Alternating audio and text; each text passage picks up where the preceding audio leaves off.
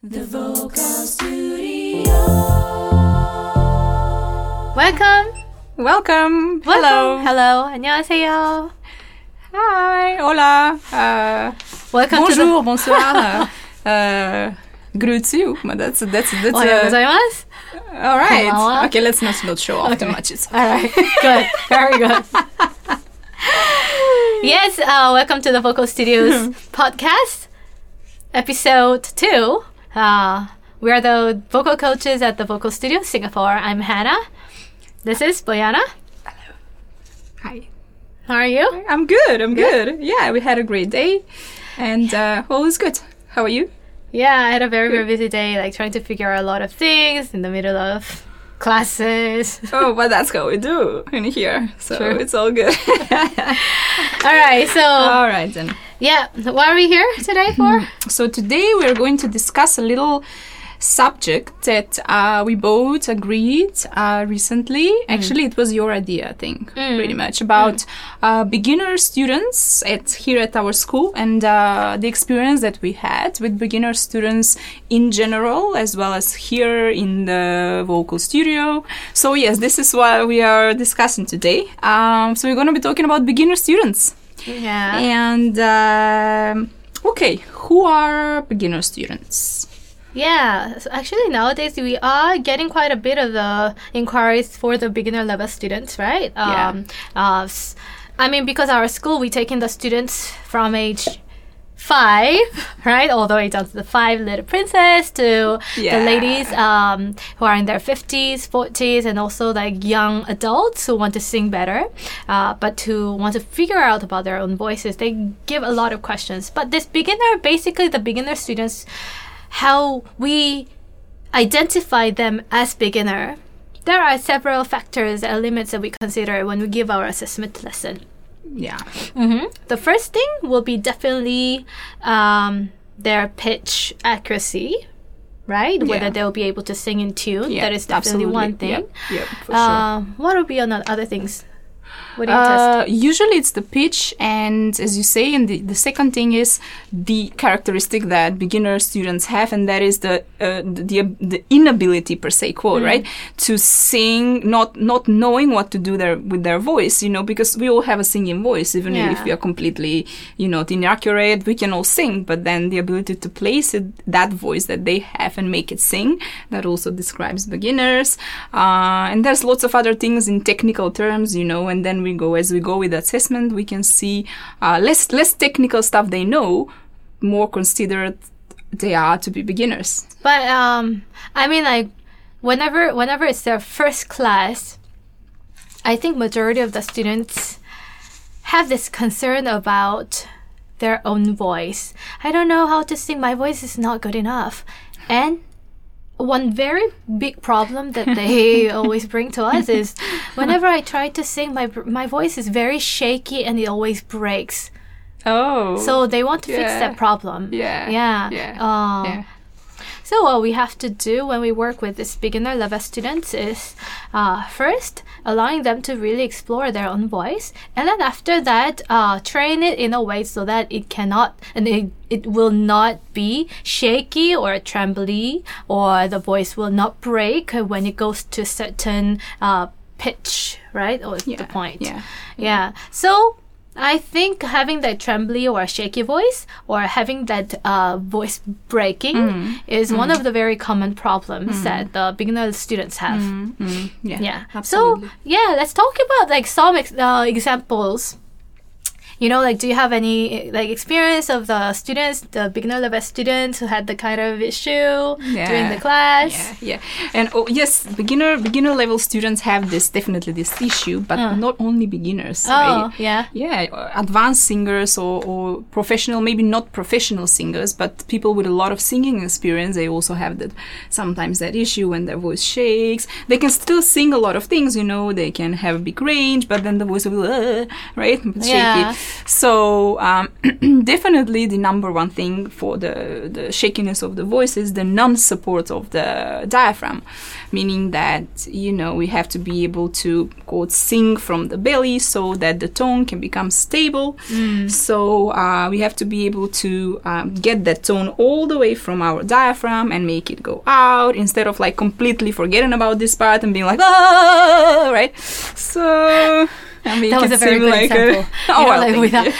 So technically, what we call it as a deep breathing. Sometimes we call it as belly breathing. You probably have heard of diaphragm breathing, which is using that the support of your abdomen muscles to sustain or release the air to maintain that constant pressure, right, amount of pressure in a very consistent way, so that it can support your sound.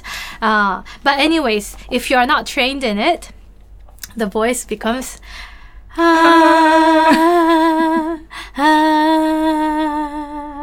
right? That's one big problem. One thing. Yeah. But actually, like, the solution for this, very simple. Yeah. But you have to work every day. Yeah. Basically, building the muscle like takes a time and effort. Time and effort, and it's, you know, we breathe every day, right? So that has to be happening in, you know, it has to be our primary practice. You know, you can ask all singers and professional ones how much they respect breathing, though. Although lately we hear a lot of opposition to the breathing part, is that, you know, we have something called the speech level singing, but that we're not gonna introduce that into today's topic. But it's about breathing and knowing how to use this part here, which is not underestimated, how do you say, but it's not in use. We don't use it very often. Diaphragm breathing, if you are using it properly, it causes changes in your belly area. So, right, if you bring, because we have our lungs that stretches out from our like heart, you know, the rib, like all the way to here. Usually, if it's chest breathing, which we call maybe shallow breathing some other times, if it's a normal chest breathing, if you look at yourself in the mirror when you breathe, take a very deep breath. Where do you feel the tension? Actually, you can feel your shoulder and your chest lifting up. At the same time, you will also feel a little bit of tension on your neck, because that's also the muscle that's connected to here. Yeah, right? And then after that, you try to sing from there. Oh, it's pretty hard. The sound cannot really come out very well. And another thing, because there is no breath on your belly, your abdomen. You know, like how the core exercises. Core is very important in giving a lot of support. You're not using it at all. You're only using this, the bones. But what can you do when it's only the bones and it's all tensed up like that? So what we want to do in singing, because we want to relax all this part, and also we want to fully maximize the ability of our core muscles to be able to sustain or control the pressure and the amount of air that you are using when you're singing. We want to breathe in and then send the air all the way down to the bottom of our lung, To do that, right underneath your lung, there is this, it's a muscle sheath that's called diaphragm. So we want to bring it down all the way so that your belly area is expanded when you sing. But then, so we gain the power there. Yes, this is the power. And as you release, in singing, you don't want to give it out all at once. You want to really save it and give only little by little. In order for you to have that, you have to have the muscle control. Yes. So this is the diaphragm breathing. So with a lot of exercise, you can freely just move it around, right? And with a combination of the air, you can also control the strength and intensity of that volume using this, right? Because it's a combination of this vocal folds vibration and the pressure that you're pulling your air to. Okay?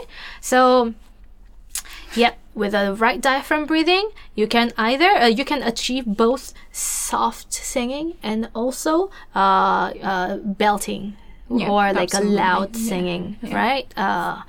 So it's all coming from that support. So breathing is one of the major like reasons why people have that shakiness in their voice. I mean, there can be also like some other considerations that you have to like think of. If it's a ladies, if you are in your 40s, 50s, it could be that because you're already aging, right? The aging hormone also like affects the way your vocal folds, the larynx area changes. So shape also changes, it thickens, and also like how the dryness of it also changes, so that like your voice range it generally will become lower. And because you are not like used to training it as often, whenever you try to sing it, somehow the vibration create the imbalance, which naturally turns it into a very, very shaky voice. So you know how the grandmas, when they try to sing, old ladies, when they sing, it's a lot more kind of shakiness, but it's also another issue. But for those ladies, also like having that consistent exercises is kind of like bringing your aging muscle back into its shape. So through enough breathing exercise and also like the proper way of like reprojecting your voice, you can totally achieve it back to a certain level. We cannot actually guarantee if it's due to the aging that you will, you know, suddenly like in 1 month or 2 months sound like Beyonce in their 20s. No, it's realistically not possible. But yes, there are the ways of making you strengthen your voice. Like also one very important thing to note, because we are having many teenager students. Yes, we can give a few examples of that, which there's this middle point, which is the middle octave, right, from C to C. So one very interesting thing about the middle octave is that it can be a problem for professionals, for beginners, for intermediate students. It can be very problematic for everyone. Why that is because many vocal coaches encourage the singing starting, a bit lower in the lower octave, or, when you warm up the students, they will just warm them up in like 3 octaves, which I think is not necessary. That's awesome, but you do that when your middle range is solid. But that's very true. Yeah. So the middle range can be very, very tricky. I've got a student who has quite a huge range, and but it's unbelievable. Like, she can sing a lot. She's got almost 4 octaves range, but when it comes to the middle octave, like, the voice is completely gone. Oh. Yeah. So because between like whenever you're because switching. of the training, because what she's been doing is singing in choirs for a long time. Choirs where she's been required to do only the low part, so it's just repeating the low notes all the time. And at times, suddenly she became a soprano, which is a bit weird, right? Alto to soprano, but can happen as well with the hormonal changes, whatever.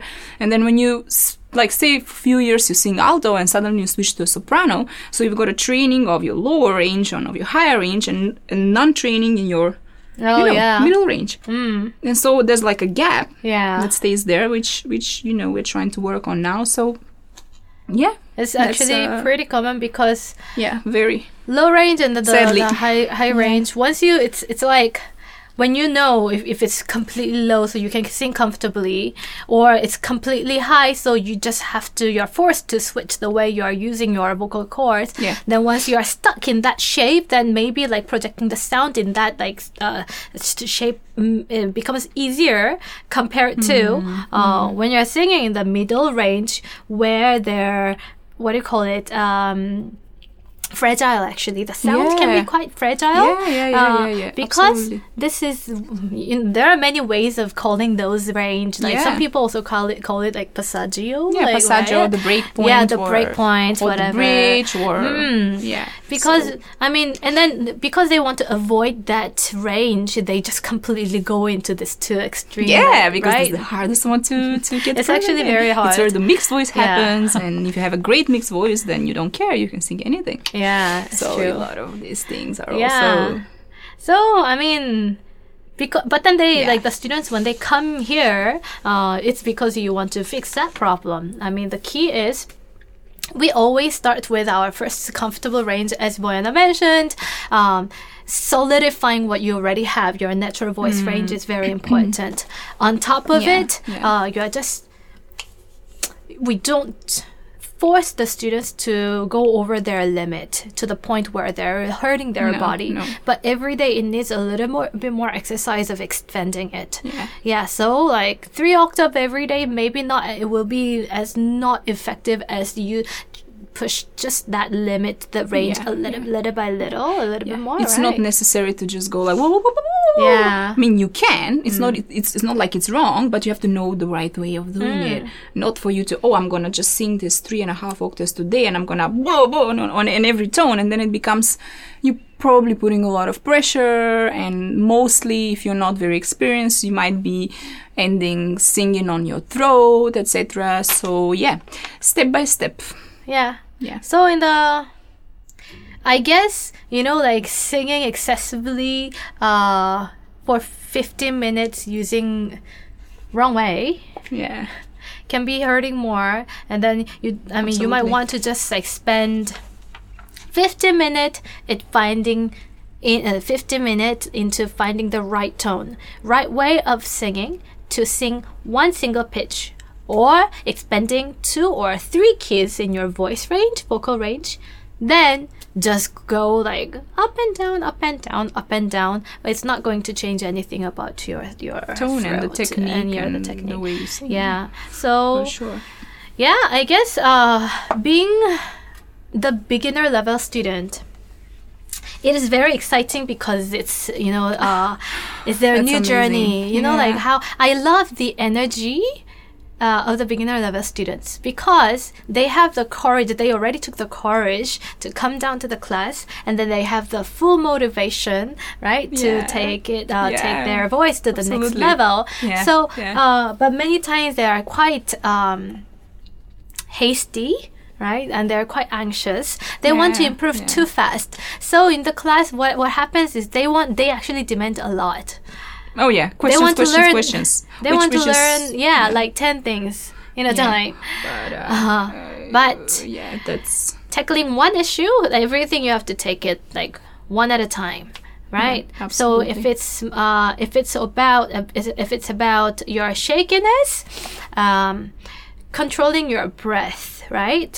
Really exercising and setting your body, even though it takes the time, is the I cannot emphasize it anymore. Okay, let me help. So, the tips for the beginner level students to warm up the diaphragm breathing, to exercise the diaphragm breathing. It's actually the process is quite simple. That's called hissing, which many people know. So we do we sound like a tire, right? Like we're trying to sort of... That's exactly the sound you're trying to achieve. So you're expanding the diaphragm, right? So you're exercising. That's one thing. What else we can do is that the dog, the panting breathing like a dog, right? To start with, that will be one thing, just so that we can actually start engaging those muscles and making sure that they're moving and something is happening there.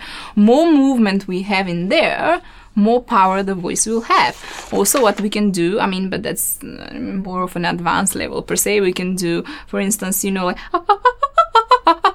staccato singing, and that actually moves the whole diaphragm. If it's properly done, as you sit like that, your spine is straight, you'll feel a movement just there in the very first, like the beginning of your spine. There's like this push. Have you ever felt like it's like and then your whole core is moving? So this is why opera singers have per quote the best breathing technique, whatever. It's always been about breathing and how to breathe properly. So anything that moves your diaphragm, meaning your belly, it's good for you to start with as a beginner. And I think we're gonna wrap it up, I think, soon. Okay, so today we covered a little bit more about troubles or the challenges that the beginner students have, and some tips in how to then attain a solid voice through the diaphragm breathing, and how to make it not so shaky and trembly. It all comes back to the basic training of your diaphragm. You can experience all that, the exercise can vary. We just shared a little bit today, but really the right exercises maybe will in the class we customize it for each student after gauging their own level or their own body and their posture, and their use of their body, and then the voice.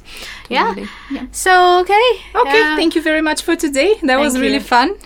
Hope you guys enjoy it as well. I hope you find it useful, and hope you had fun, and we'll see you next time. See you next time. Bye-bye.